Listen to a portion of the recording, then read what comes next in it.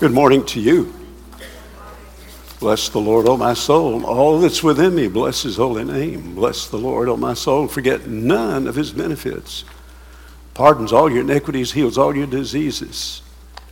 And he redeems your life from the pit and crowns you with loving kindness and compassion and satisfies your years with good things so that your youth is renewed like the eagle. Well, that's the word of the Lord to Israel who especially needed it, and we do in like manner. So we bless the Lord for that. I want to welcome you this morning. I want to welcome the Rudy family and the extended family. So if you want a real test with names now, you introduce yourself and you go make sure that you get names, give names, and they have come to be with us this morning. The memorial service for Hal is going to be this afternoon, and here it'll be at 3 o'clock. And I hope you take this in the right way. I'm looking forward to the message that Hal Rudy left his life. And there are some services, as having done funerals and memorial services for almost 60 years, sometimes they get a little awkward. But this is not one of those. And this is honoring to the Lord in a number of ways. But welcome, family. Thank you for coming in this morning. And some of you have traveled quite a distance. I'm going to do something a little unusual. I'm going to read the passage twice. The middle name of our church is Bible. And so I can make no apologies. But I'm going to read the passage, first of all, from the English Standard Version, and then I'm going to read a little later on, and I'll explain why, the New English Translation. And we will begin that way, and I'm going to read it, and we're going to pray.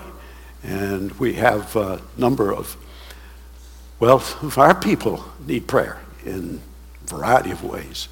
But if you will, open your Bibles up to Isaiah chapter 42.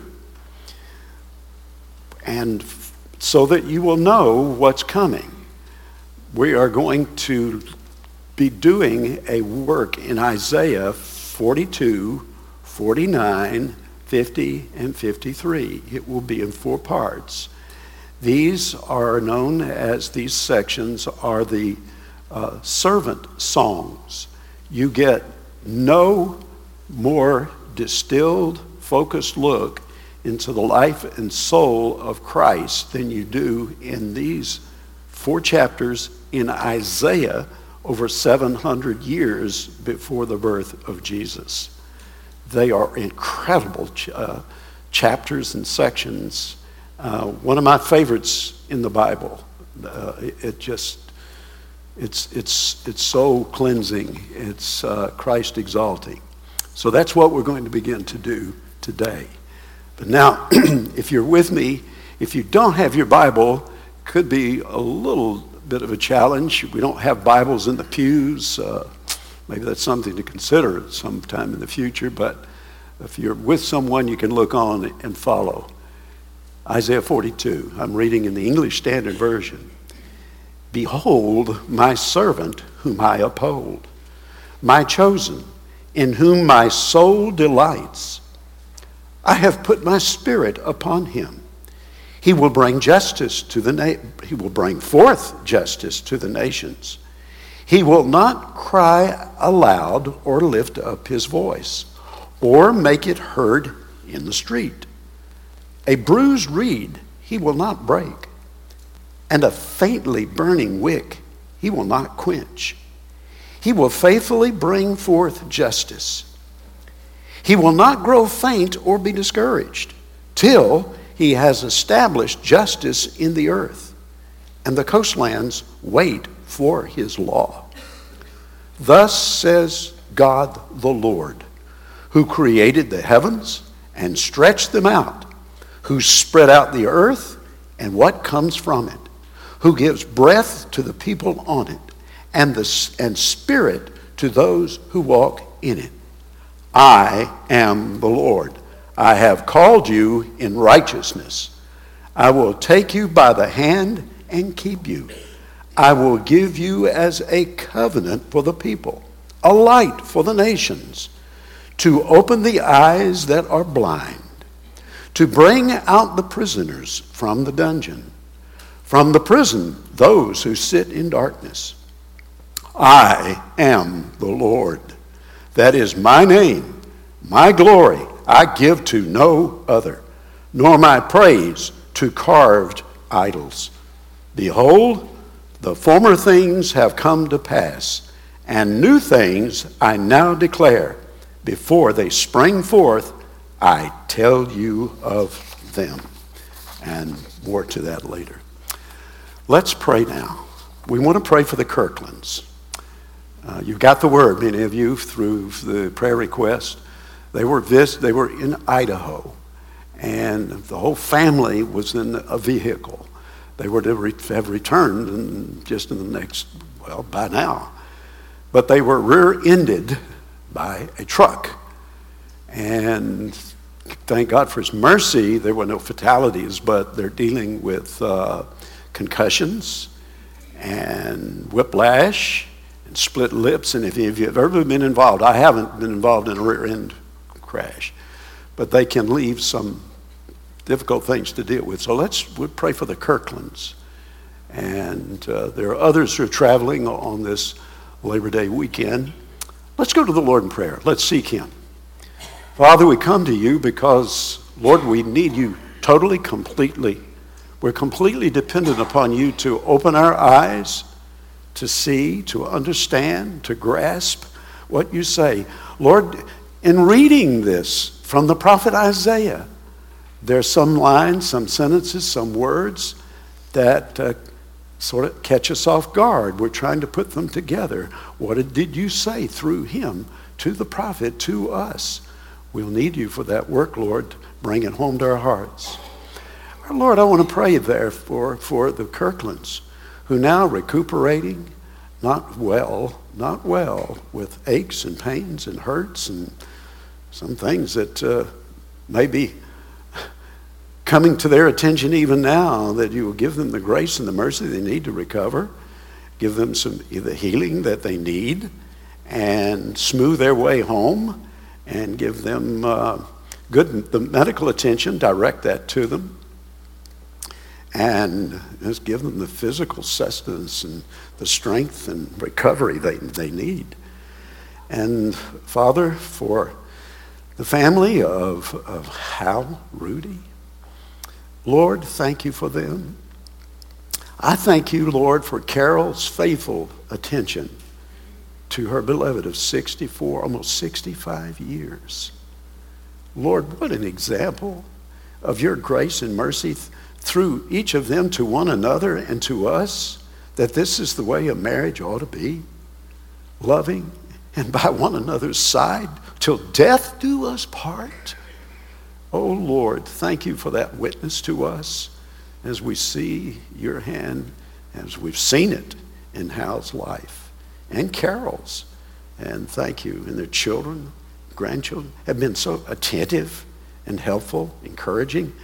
Father, thank you for the people who helped in assisting Carol, moving about, back with being with Hal, and then back to her home, and all the other factors involved. Thank you, Lord.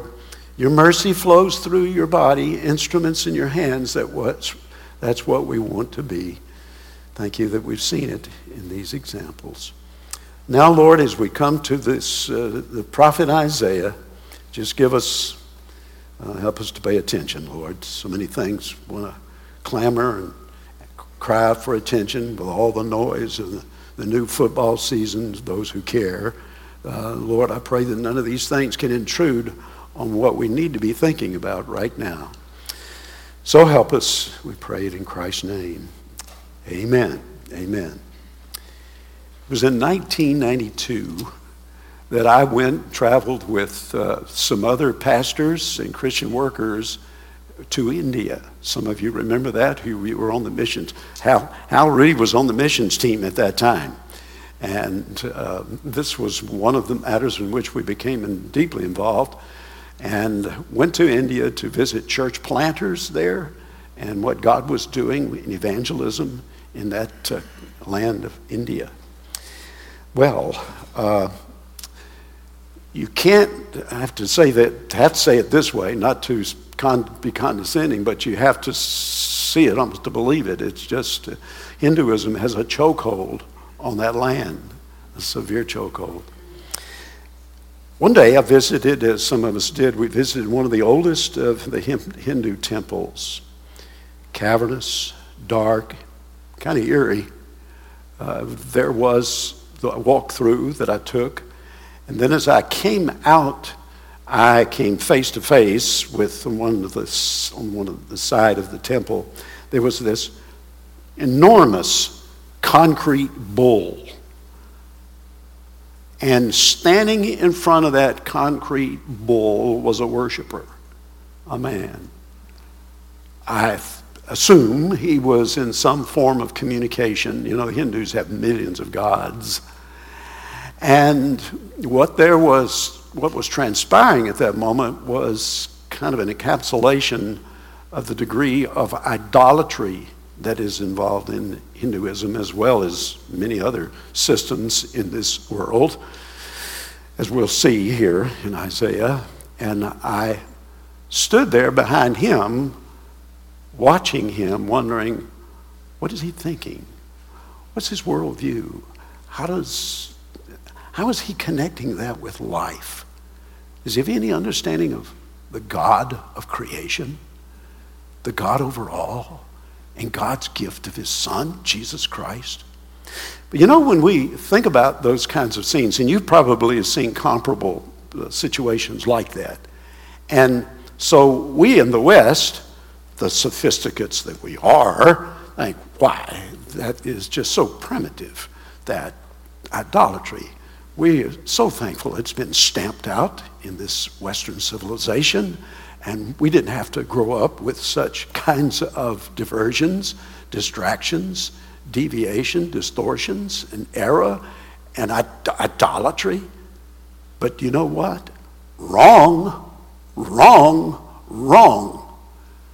And what I hope emerges, what I'm about to show you here, that we can get a renewed sense of, we live in a world filled with idols. They're more subtle in our civilization here. I don't see people standing in front of concrete bulls worshiping. No, you don't either. But you know, everybody is worshiping something, somewhere, somehow. Everybody you are connected with. We all are. All right, with that said, let me do this. This is most important. We're coming to Isaiah 42, but take my word for it. Unless you follow the line of thought in Isaiah 40, 41, you won't fully appreciate the first of these 4 servant songs. And here's what happens. Isaiah is such a gigantic book. Here, it's like I'm trying to climb Mount Everest real fast. It's theological Mount Everest. We've been 2 Sundays in Isaiah. My intention was not to go straight through the book, though wonderful as that would be. We went through chapter 1. We went through chapter 11. And we saw those prophecies of the coming Messiah. Isaiah is famous for that. Over 22 of them in his prophecy.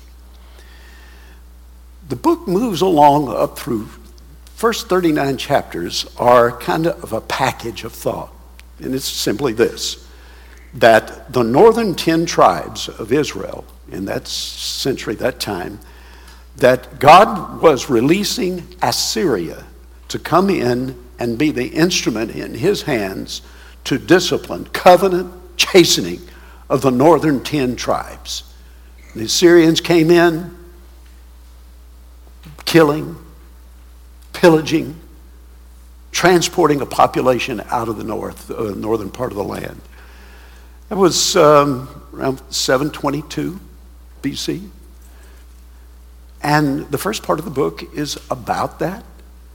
But then when you come down to the 39th chapter, there's a noticeable shift of gears and thought. We've already met a couple of kings, couple of kings, I say we have met. If one would have read through Isaiah 1 to 39, you would have encountered this. There was one king, Ahaz. There's another king, Hezekiah. Hezekiah was quite a notch better than Ahaz, but you know what? They both failed. They failed. And if you have your Bibles open, you cannot help but you would notice in chapter 39 in verse 6, it says, "Behold, the days are coming when all that is in your house and all that your fathers have laid up for you up in store to this day shall be carried to Babylon. Nothing shall be left, says the Lord." I have to stop there because what that does is set us up for what's going to be happening. What has happened, it's all about what happened with regard to the northern tribes and Assyria.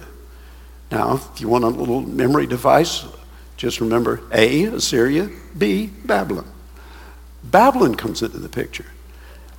Hezekiah he's clueless. He shows these ambassadors from Babylon, he shows them all around. Hey, look, we got this. Show them this is in the National Treasury. Then he takes them over to the Pentagon and tells them all the secrets and that sort of thing. What is he thinking? Because it's these people who are going to be coming in, and about 117 years later, Babylon's going to come. Well, they won't be knocking on the door exactly. They'll be coming. You can hear the hoof beats. You can hear the chariots. You can see the clouds of dust. And you can see the soldiers coming in by the thousands of them. And they will be brought in, and they're going to be disciplining Israel again. Israel, just should say Judah, the southern two tribes. Because you say, why? They were just pushing aside that wonderful law of God that had been given to keep them and make them distinct among the nations so God could display his glory, his power, his sovereignty to the world. And what they do, they fumble the ball big time. God said, I'm taking you out. Babylon's going to come. Now, this chapter 40 begins in an interesting way. I can't help but, I'm not trying to show off, but I can't help but knowing the opening Hebrew words here. Nakamu, nakamu. Comfort ye, as the Hebrew translated this for the word comfort in chapter 40 and verse 1. And from 40 on, in a very special kind of way, down through 55, it's a comforting section. Wait a minute, you just told me the bad guys are coming. Taliban is coming to take you out. It's not exactly good news. Ancient version of the Taliban. And so he goes immediately into a comfort section. And chapter 40, which I think it's unrivaled in Scripture for the magnificent statements it makes about God. If you've ever read it, it just leaves your head swimming. And God says, he says things like in verse 12, I'm getting to 42, stay with me. He says in verse 12, who has measured the waters in the hollow of his hand? Then in verse 13, who has directed the Spirit of the Lord? And you get this magnificent picture of God and majesty and power. It's Creator, the God of the universe. And he goes along. And then, as you read along, you get down to the 19th verse. And here's a punch, a punch, a punch. As for the idol, a craftsman cast it. He shifts to the fact that here is your God in all of his magnificence and majesty. And now we are finding human beings, actually Jews, Israel, making idols with their hands. Like you make a cabinet, or you make a chariot. You make it. You take the wood, you cut it, you put it together. And then what do you do with it? You worship it. It's stupid, but you did it. And it goes on down. I don't have time to, this is not a message on 40 and 41, but if you track him, he's really coming down hard on this idolatry business. It's so crazy. It doesn't make sense. Look what you've done. You've taken that which is created and you've turned that into the Creator, and then you worship that and you've turned your back on God. It doesn't make sense. Okay, shift gears, moving quickly. 40 and verse 1. 41 verse 1. And here's where something very interesting takes place, again in Isaiah. You know, a courtroom scene is really the framework of a lot of Isaiah. Now, not like courtrooms are conducted here.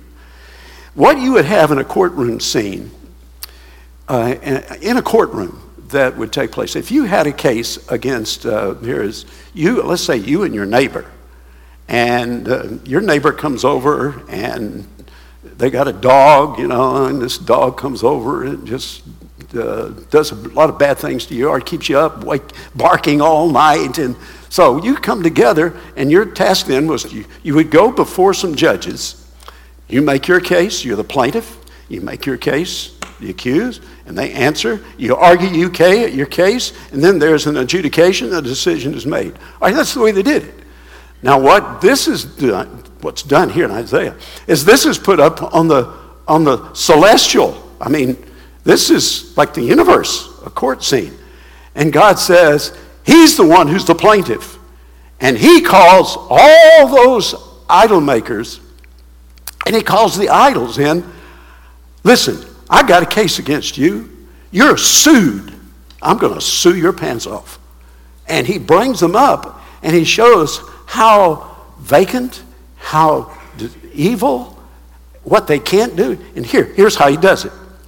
You see in verse 41, he says, coastlands, listen to me. He's calling all the nations, come into this dispute. So here is God, and in this court scene, here are all the nations. They're all right there. And you know what he does? He said, can your gods do this? Can they predict the future? No, they can't.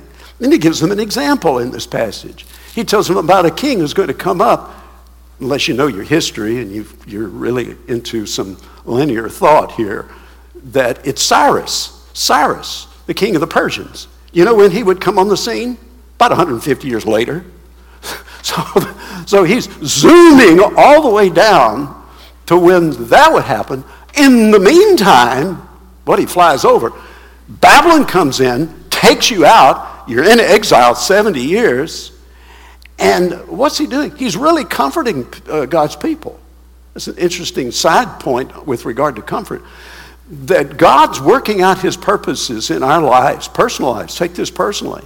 And you can have some terrible things, difficult things, painful things, sorrowful things take place. God sovereignly rules over them. Now, he's not jumping with joy that it is happening, but evil is in this world. Evil of death, evil of sin, and the evil of suffering. And so he sweeps over this, the prophet does, through God, through the prophet. And he gives them comfort because, and you know how he does? Listen, there's light at the end of the tunnel. You hang with it. This is what I'm going to do. Yes, you're going to get a spanking, but after the spanking, things are going to be a whole lot grander. And he goes on through the rest of the book. Sounds like a message on the whole book of Isaiah. Almost is, but not quite. Now look in 41, and you'll see where he goes rapidly, down to verse 29. And at that point, after he's been hammering on this idol thing. That's what it's all about in 41.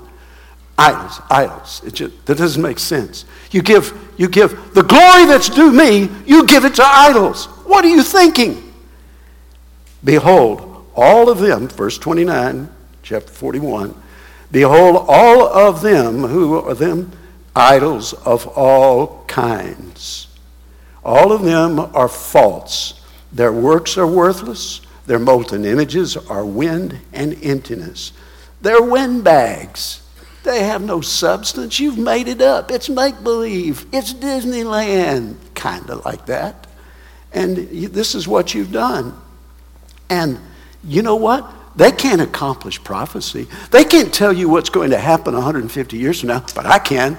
So it's sort of like showdown. I can do this. Okay, have at it. You try it.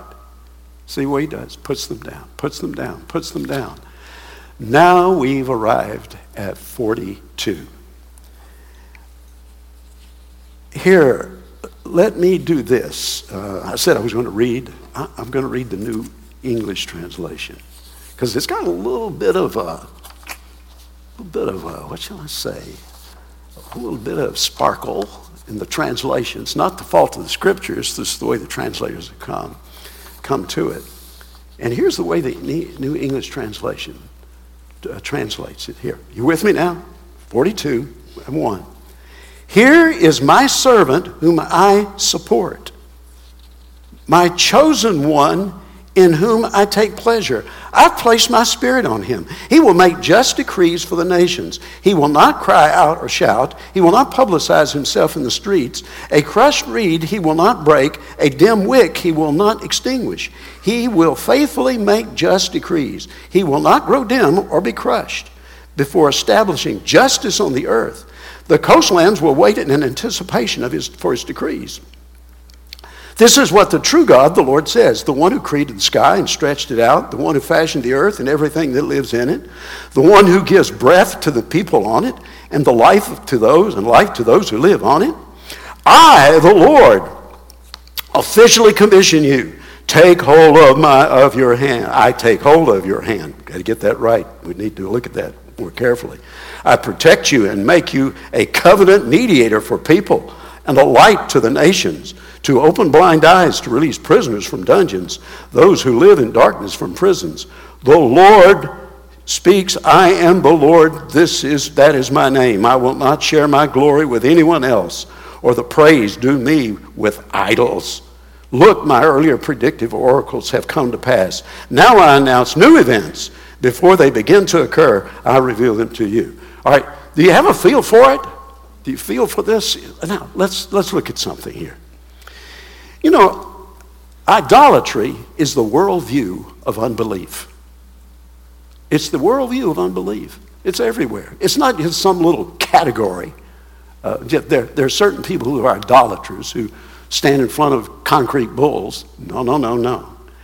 It manifests itself in different forms and fashions throughout history.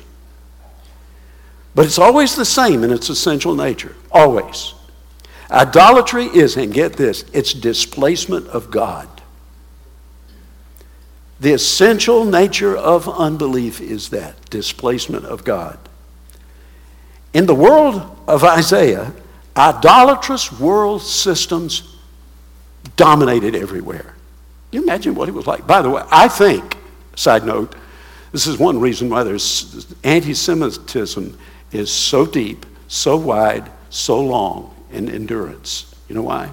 God broke into this dark, idolatrous world system and called out a people and said, you shall have no other gods before me. I am the Lord God. There is none other. And you know what the world's response has been, continues to be? We don't like that. We're gods. We're in control. All right, back to the point. So, idols, they're helpless to tell us about something that has never happened before. And Isaiah's God, he knew what had happened. He knew the past. He's the creature. You don't notice in this section, I'd love to get off on this. I got hold back, I can't do it, but I don't have time. He just keeps putting their nose down in the face of the fact, down in the dirt of the fact that God's the creator. He made the earth. Isn't it interesting that where we have gone as a culture, society, the worldview, that no chance through time is that explanation for us. We have Mother Nature. Pardon my English, there ain't no Mother Nature. And it's not chance through time. God's the creator. He makes this clear. All right, sidebar. He made the world, and he will bring history to its finish. And so therefore, can you compare God to idols? When you look back in chapter 40, you'll see, oh, come on, make the comparison. Let's go. Now, it's not just an objective beauty contest. Here are your idols. You like the way they look. I mean, you can carve out and make some very handsome handmade idols covered with, you take the wood, cover it with gold, silver, and it can really dazzle you. That's what they did, didn't it? At the foot of Mount Sinai, when Moses went up to get the law, and he came back down, and what were they doing? Well, you know that story. Well, how dare you compare them, the idols, to me? And so that's what Isaiah 41 does. So, I can't go back over that again. So therefore, the court scene. God's on the one side, the nations of the world are on the other side. You know what God wants? God wants justice. That's what he wants. Hang on to that word. It's critical to this. They must be silent while God makes his complaint. It's like, sit down, shut up, and listen. Chapter 41, verses 2 through 20 does this. The sovereign God, he's the ruler over history. And we fail to acknowledge him. And you know what? This is an insult to God. Guess what? He takes it personally. That you have substituted these objects of your belief, and you've substituted that for belief in me and trust in me and worshiping me. So let's see so then he comes then to 42. And he actually begins it. That word behold in 42:1, it's like, hey, look at my servant. After all these idols and their pitiful nature, they're nothings. They're nothing burgers. And he says, hey, look at my servant. Look at him. And that's what it's going to be, 42, 49, 50. Woo! And then we get to chapter 53. I can hardly wait.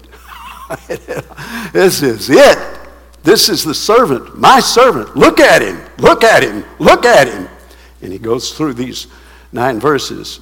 Now we're looking at the first 9 verses, and interpreters differ when you go through 42, 49, 50, 50.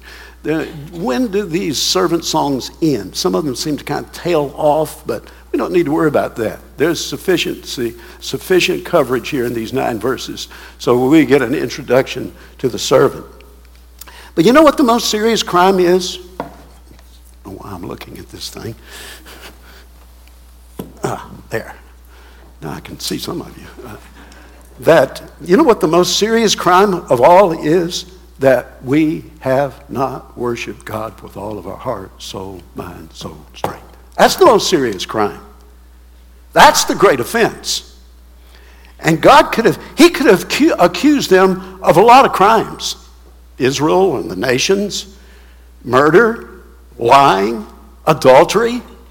But you know, those are not good. But you know the worst crime? That you've not worshiped me. You've taken glory from me. I will have none of it. That's an insult to me. Oh, this just flies in the face of human beings. Don't like it at all. The most wicked thing is to give one's loyalty to idols. Now, be careful. It's not just that man standing in front of that concrete bull. I'm not through with this yet on this one. The scripture isn't. Godlessness comes before wickedness. Romans 1. And there's the exchanging of the truth of God for a what? A lie. All other crimes flow from the refusal to worship God. The worst sin is to rob God of his glory and place the created thing in the place of the creator. Make sure that really pulsates at the core of your theology. Somebody asks you, what's your theology? That better be right up front. So what's the worst sin that we can commit? Is to not worship God with all our heart. So there it is, that God is not getting the glory that he deserves. And what we've come in is with a flood of worldviews that are downloaded with idols. This is kind of ancient. I'll give you an ancient, I'll say ancient, maybe 14, 15 years ago. And then there's another example. Be quick with it. I remember we had the occasion to take our grandkids, Cliff, my dear brother-in-law is with the Lord now. We were tasked, it was around Thanksgiving time, I think. We were tasked to take, now there were about 6 of these little, it was like herding cats, to take them to the theater to see Polar Express. And the place was packed. Okay, that's incidental. But you know what the theme of that was? It was a theme on the theology of idolatry. And it went like, the theme was, the movie, Polar Express, that it doesn't make any difference which train you get on, as long as you get there. Where? Well, and so as long as you believe, that was the key. It doesn't matter what train you get on, as long as you believe. And you know how these movies go for kiddies. They tell these awful things, and parents are come back. Not have time for that. But you know what's swept into our society, into our culture now? What's swept in? Now we've got people doing genuflexing, making decisions about business, relationships, educational philosophy, what's to be taught in the classroom, how the military is to function, how we engage in international relationships, and what we do with the social problems that we face. And we've got something, we've got it. We're working overtime to indoctrinate and create re-education camps. Re-education camps so we can get all the employees into these seminars that can last for days a week so that you can get your pronouns right and get everything in place. And and we need to just show you that there are a minority of people that need special elevation. Not that they don't deserve prayer and concern and compassion. Oh, absolutely. But we're told it's everywhere. It's everywhere. It's everywhere. And hey, we made it easy for you. It seems like it's easy up front. Just remember these 3 words. All right, you ready? Just remember, these are the new idols. New idols. Diversity, equity, inclusion. Aren't they sweet? You say, well, what could be against that? It's demonic, idolatrous. But people just standing before their concrete bull and just feel so good about themselves so that they can change the way everybody thinks and create new worldviews. I told you it was not far away. And I've just scratched the surface. But here's where Isaiah comes in. The Lord does. Look at this. Look at what? You who worship the creation, you who worship worthless idols, look at this. My servant. But who is the servant? A little bit of a mystery here. Who is the servant? But what God is determined to do is to defend his honor. That's why he brings up his servant. I've got someone who's going to defend my honor. And why does God call the nations into his courtroom? Because of his glory, who he is. And this theme runs straight through from Isaiah 40 all the way to the end of the book. His glory, his glory. The Lord says, here is my servant. And he makes this case in the court. And he renders a verdict by presenting it. Now, I can't, since we've got 3 more times dealing with this issue theologically, I have to say this up front and just give it an important notice that who is this servant? Who is he? Now, 2 things. One, you will get, if you read them, he does look, you're not quite as sharply in focused in 40, by the time you get to 42. And then when you get into 49 of Isaiah, it gets a little more in focus. And then when you get to 50, it gets really much more in focus. And when you get to 53, voila, the stops are wide open. And we see him coming. Now, another factor is that, guess what? This passage in the hands of unbelief, they've tried to massage it and say, well, the servant.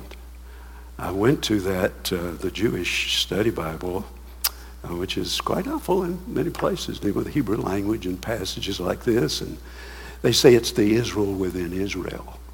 It's the believing Israel. Almost sounds like another view within evangelicalism, that the Israel becomes the church, and the church is the new Israel. But different.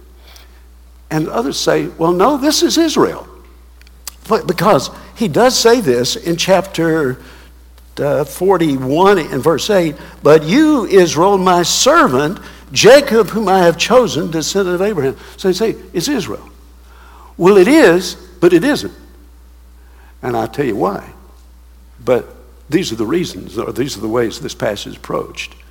I think that what he's speaking of, can I just be bold and clear? I don't want to be misunderstood. The servant is the Lord Jesus Christ. It becomes increasingly clear. who he's talking about.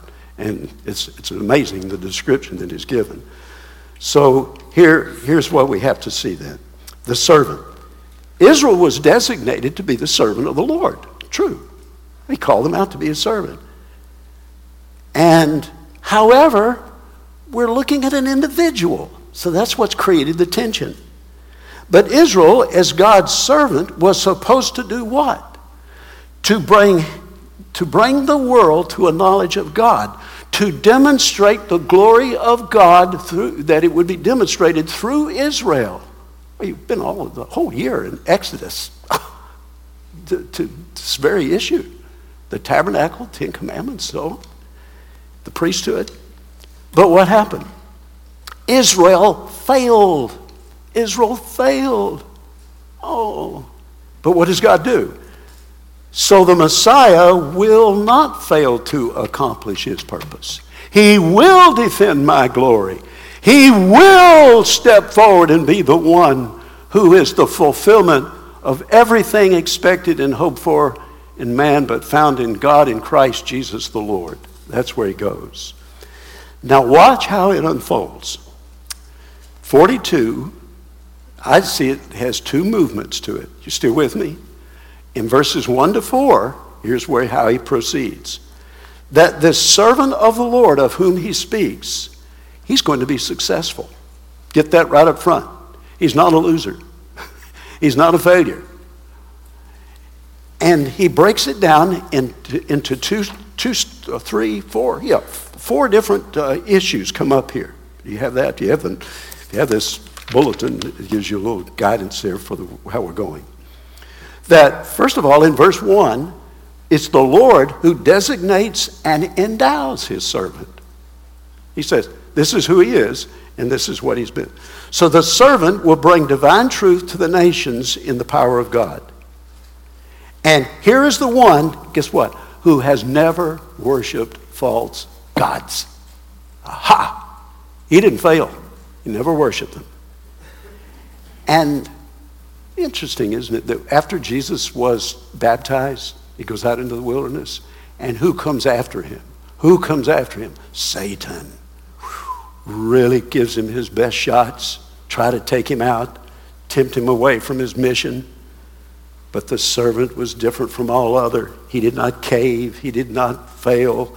He came to bring the Father honor, and he walked in obedience perfectly, and he brought honor to the Father. And this was more important than anything else. He's always thinking of the Lord whom he has given willing service. You read that through the Gospels. If you read the Gospels carefully, just get into the Gospel of John, particularly get into chapters 8, 9, and 17, and wow, it just comes through loud and clear. Now, what is his ministry? If you're looking at your Bible, there's a word that occurs 3 times. We're still dealing with verse 1. And what he says here, make sure you're getting the movement. He says, whom I uphold. Let me explain a couple of the words, and then I'll come back to that thought. He says, upon whom I have a firm grip. A firm grip. That is, he's not going to fail. So the Father is alongside of the Son, and they are collaborating, and the Son is collaborating in obedience. He's got a firm grip on him. He's not going to fail. Oh, don't you just get sick and tired of that in politics? Oh, I've been going through this for 80 plus years. I mean, every president since Franklin Delano Roosevelt, though I was sitting in a high chair when he was president. But, we get these presidents and everybody pins their hopes, and it gets more feverish and frantic. The world does this. Look at the overthrow, a coup here, a coup there, kill this president, raise this president up. I'm going to save this nation, whether it's Venezuela or Niger or wherever it is, Chad, everywhere. Oh, we want somebody, come save us from ourselves. I've got a firm grip on my servant. And then he goes on to say, my chosen one in whom my soul delights. Pleased, so pleased I am. I have put my spirit upon him. Remember the baptism of Jesus? The Spirit came down in an appearance as a dove. It was the anointing of the Savior for his ministry on earth. And he says, and he will bring forth justice to the nations. He will cry out he will not cry out or raise his voice. Pause there. See the word justice? If you mark your Bible, you want to circle that word because you'll see it again in verse 3 and you see it again in verse 4. Very, very important here. Here's the truth that goes with it. That his ministry is justice to the nations in faithfulness. He's authentic. He's genuine. And he has revealed the Father. And justice is, get this. Remember those three words I told you, which represent an idolatrous worldview: diversity, equity, and inclusion. Here, and they use the word justice a lot. I'm reading stuff on this, so excuse me. I tend to kind of lap over into it, and I'm reading what's going on in our society. But I have to say this: you read a lot about justice from some people who are trying to change everything. Justice, we want justice. And God says, I'm going to get justice. And you know what justice is? Justice is applying God's truth to the human situation. God's truth. Not what you make up. Not what you cobble together with your imperfect human thoughts. Justice is that which will create the perfect society. And only God gives that justice, and the Messiah has come to give justice. Unlike the idols who speak deception, justice is a word from God. A just verdict will be rendered by God's servant. The servant will persuade people of the truth. He will show them that the Lord alone is to be worshiped and honored. Justice must be done. That God alone is to be loved and honored. That's the ultimate word on justice. That's it. That should drive your worldview. God, not man. Not man who is to be above and set above all things. Not man's brain, not man's theories, not man's religions, but God, how he has revealed himself. So he will bring divine truth to the nations. God's servant. I think it's a fair question to ask right here. I had to ask it of myself, got to thinking about it. I wrote it in my notes. Do you see yourself as God's servant? No, we're talking about Christ, the perfect servant. But wait a minute. We're servants. If we're Christ, you belong to him. You put your faith and trust in Christ and him alone. Does that shape the way we talk about all the craze now is on identity? Do you see yourself? You want you to know my identity? You're Christ's servant. Does that pulsate right at the heart of your worldview?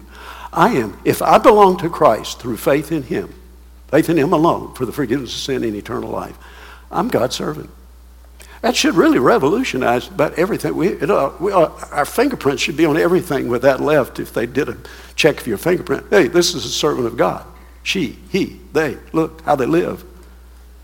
We get an example of that, by the way, this afternoon. This is providential. The Lord took Hal Rudy. He walked across the bridge. And it was a rough bridge to go across. We all go across the bridge. Hal's bridge, it got troublesome for him. He hurt. But you know what? What's superior to that fact is that there was left by him an indelible impression that he was God's servant. Perfect? No. None of us are. But a servant. What a thing to leave for people to think about and to be the occasion to worship God. Oh, if I could be. This is not the memorial service. I know it's at 3 o'clock, but I have to say this. I read this eulogy, and I knew Hal. I knew him, how many years? He was here, 30, 40 years. And I knew how he functioned. And I said, well, Lord, there's some examples of what it means to be a servant. Okay, I can pick up on that. I can pick up on that. Thank you. That's what God wants to do with us. Not that we're going to be Jesus Christ is the perfect servant, but we sure hope he kind of leaks through in our lives somehow, some way, more so in others, some others. Okay, verses 2 and 3, moving along. 2 and 3. Now look at the way that these verses express. See, here, the servant is going to be successful. The Lord's servant, he will not be a demagogue. Look at this. He says, a bruised reed he will not break, a dimly burning wick he will not extinguish. He will faithfully burn. What's he saying here? This. The servant. You know what a demagogue is? You probably have seen it more than you see it all the time. Politicians are up to their ears in demagoguery. You know what it's like? It's when you show up, in many ways it can manifest itself. One way, you show up to a problem, the scene of a crime, a problem, or whatever, and you demagogue it. That is, you use emotion to manipulate people. And what you do is that there are various synonyms for this. An opportunist, an inflamer, and manipulating people by appealing to their emotions and prejudices. And there's some people who are really, really good at that. And they get a following, they get a movement, they get more money, they get more prestige, they get more power. Power, yeah, that's what it's power. Demagoguery. But you know what the servant was like? What was it like if you could have, your imagination ever go crazy like this? What would it be like to have walked with Jesus a day? You know, if you could, I know they have Jesus movies that try to make you realize it, but still, think of this. He was not a manipulator. He was not demagogic. He was gentle. He was compassionate. Interesting. I got to make this a quick sidebar. You know where this passage is quoted at length? In Matthew 12, verses 18 through 24. You know where that, you don't need to turn, I'll tell you where it is. What happened? Jesus has just cast out some demons. He just healed one who was deaf and dumb, couldn't see, couldn't hear. And then he gets pushback from people around him. I mean, what has he got to do? He's given his credentials.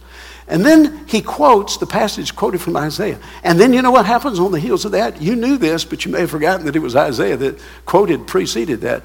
The Pharisees said, he's doing these miracles in the name of the devil. You're a devil. You're a devil. You're a demon. And that's where this unpardonable sin issue comes up in the 12th chapter. But you know what precedes? This passage about the Messiah. Okay, I can't work on that any further, but come back to this. The servant didn't shout others down. Don't you get aggravated at that sometimes, these people talking over one another? No, you can't say that. This is what I believe. You shut up, listen to me. I've got the answer. And they go on, and he who is loudest gets the most attention, gets the best press, the name goes up in the polls because he talked loud and made a big show. Jesus didn't function that way. He talked calmly. He didn't go around shouting, haranguing, manipulating, not at all. He was not out to startle people. He was not a sensationalist. And when you compare Jesus to other rulers of his time and any time, those who claim to bring justice, and their technique is to smash and rebuild. I've got the answer. Listen to me. And these people are taking advantage of you. Look what they've done. But I'm here to rescue you. I've come. Here I am. So they thought Jesus was quiet. He was calm. And it says he can mend the broken reed. You know who comes to mind? Remember the Samaritan woman? Oh, what a mess she was in. Oh, Jesus just is so gentle, so kind, so firm. He doesn't pull any punches, but he's so loving and compassionate. And so the bruised reed people and smoldering wick people, these people whose flame's just about gone out. They were just at the end of their rope, broken by drugs, alcohol, pain, suffering, a broken relationship. Some habit has just got them by the throat and just choked the life out of them, and it's just taken them away from fervency for God. He knew Jesus was drawn. He was drawn to, and people were drawn to him because he was compassionate. He saw the heart, and he was so kind and gentle. He's servant. And look in the latter part of verse 3. Look at that. Where he says in verse 3, end of it, that he will faithfully bring forth justice and he will not be disheartened or crushed. That the servant, he gives hope to the hopeless. Disillusioned people. That's the kind of man he was. And people who are disillusioned with the life of this world, well, we can all get that way, can't we? It just, is this as good as it gets? And no. And people, we get into these fads, always some new fad. Make yourself beautiful and sexually alluring. That's the answer. That'll give you meaning. Success. Well, find it. The idols. The idols say, hey, come here. You'll find meaning over here. Bottom, men and women. Sports, that'll do it. Oh, hey, money. Go there. And worship that one. And sex, woo, that's a powerful one. Talk about a knockout punch. Cuts both ways. Men and women each can become an idol, become a replacement for God, to be a success, to where kind of car you drive, what neighborhood you live in, the kind of house you have, where you make your investments, how your children turned out, where they go to school, all these you get a brand, look successful, that's it. Boy, if I can get that, I've been good. I'm good. Oh, have you given God glory? Or you see yourself his servant? So the Lord's servant, he will exhibit unfailing endurance. Verse 4. Got to pick up the pace here a little bit. He says, unfailing endurance. The servant, Jesus Christ, was tempted without sin. He will succeed. He didn't quit when his disciples abandoned him, when he was betrayed. Rehearse that one.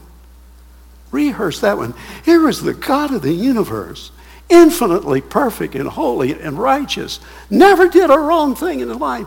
And what happened to him? The politicians, he was disposable. To the religious crowd, he was a threat. To his disciples, he was a disappointment.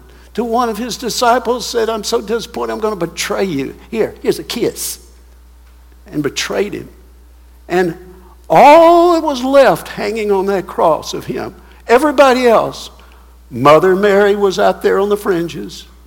But at one point, even she thought he was crazy. And Jesus went through all these different degrees of rejection and obscurity, and resisted and finally rejected. And you know why he was there? Because he loved us so much. He loved us. And he took that torture. He took that whip. He took those nails. He took that ridicule. He took that scathing mockery. Hey, save yourself. Come down from the cross. Hey, ha, ha, ha. He was there dying for the very people who mocked him. For us, he gave his life. That's the servant. That's the servant. That's the one God says, look at my servant. Look at my servant. He's the one. He's the one to whom we should look. He upholds my glory, my name, my reputation. My servant. I have to be quick with this one. I think I've got the core of it, but verses 5 to 7 are not unimportant. Just get it. The servant of the Lord not only will be successful, that's what verses 1 through 4, he's going to be successful. Now, I can tell you, movies that they make, that's not usually, the hero usually doesn't come out looking like that. People probably wouldn't go to the movie. But the servant of the Lord will be empowered to do his work. So that's what he comes on in verses 5 through 7. How do we know he can do it? Well, you said that. How do we know he can do all that? With all that he faced, all the opposition, everything against him. The culture, the world system, the politics, the military, the financial institution, the trading world, commerce, all these people went about with their daily lives. Well, here, and somewhat call this kind of the tailpiece of this servant song, verses 5 to 9. But he goes through this and he shows he's sovereign over creation. He supplies power for his calling. It's my spirit, he says, will be upon him. He will demolish all the idols. And then he goes through these. They're precious. They're wonderful. Well, here it is. The Lord, he's the accredited sovereign creator. The Lord affirms his servant's call in verse 6. Look, first part of verse 6. He pledges. How does it read? Verse 6. That he says, I am the Lord. I have called you in righteousness. I will also hold you by my hand and watch over you. I will appoint you as, says, a covenant.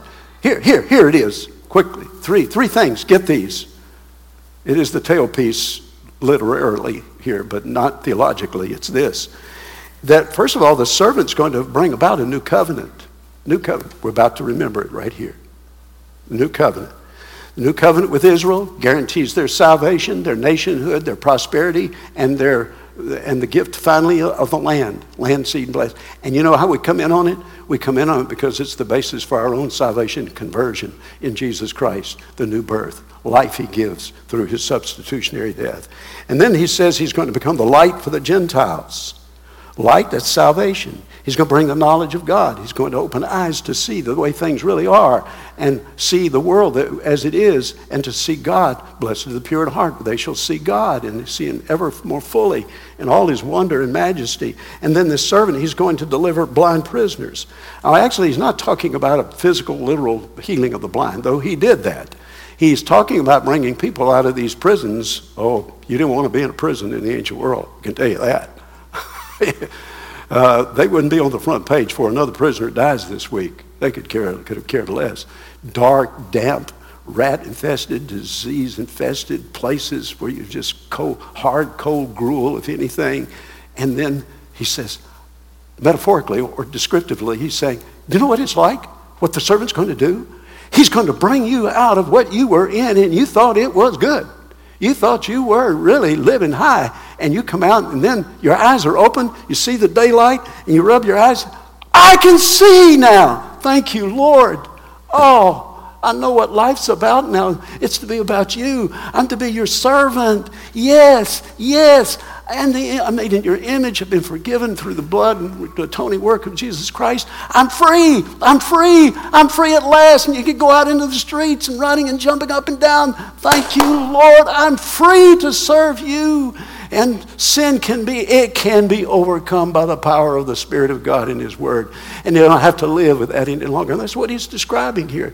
So the servant is going to be this way. And then he finally, can we just say it? Sign off with this, and we've got a good lead in here with the communion table, that the success of the sermon, say these very quickly, the success of the servant of God is not determined by power, authority, appearance, persuasive powers, wealth accumulated, or fame achieved. It's God's servant. He's bring in your idols.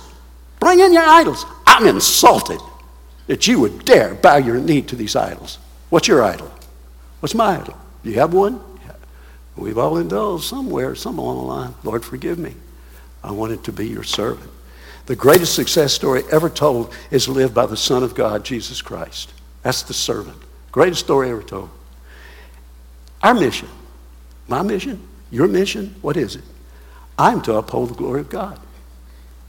Thank you, Lord. I like things to be clear. And you know, sometimes I can get a little confused, but I don't want to get confused about this. I'm here to be the servant of God and bring glory to him. Thank you, Lord. Thank you, Father, that you've given to us these clarifying, soul-stirring, mind-clearing, heart-throbbing words with regard to Jesus Christ, your servant. Oh, Lord, we look forward to what you're going to tell us in Isaiah 49. Oh, now, Lord, in the meantime, so that we may live as your servants, so help us in Christ's name. Amen. Amen.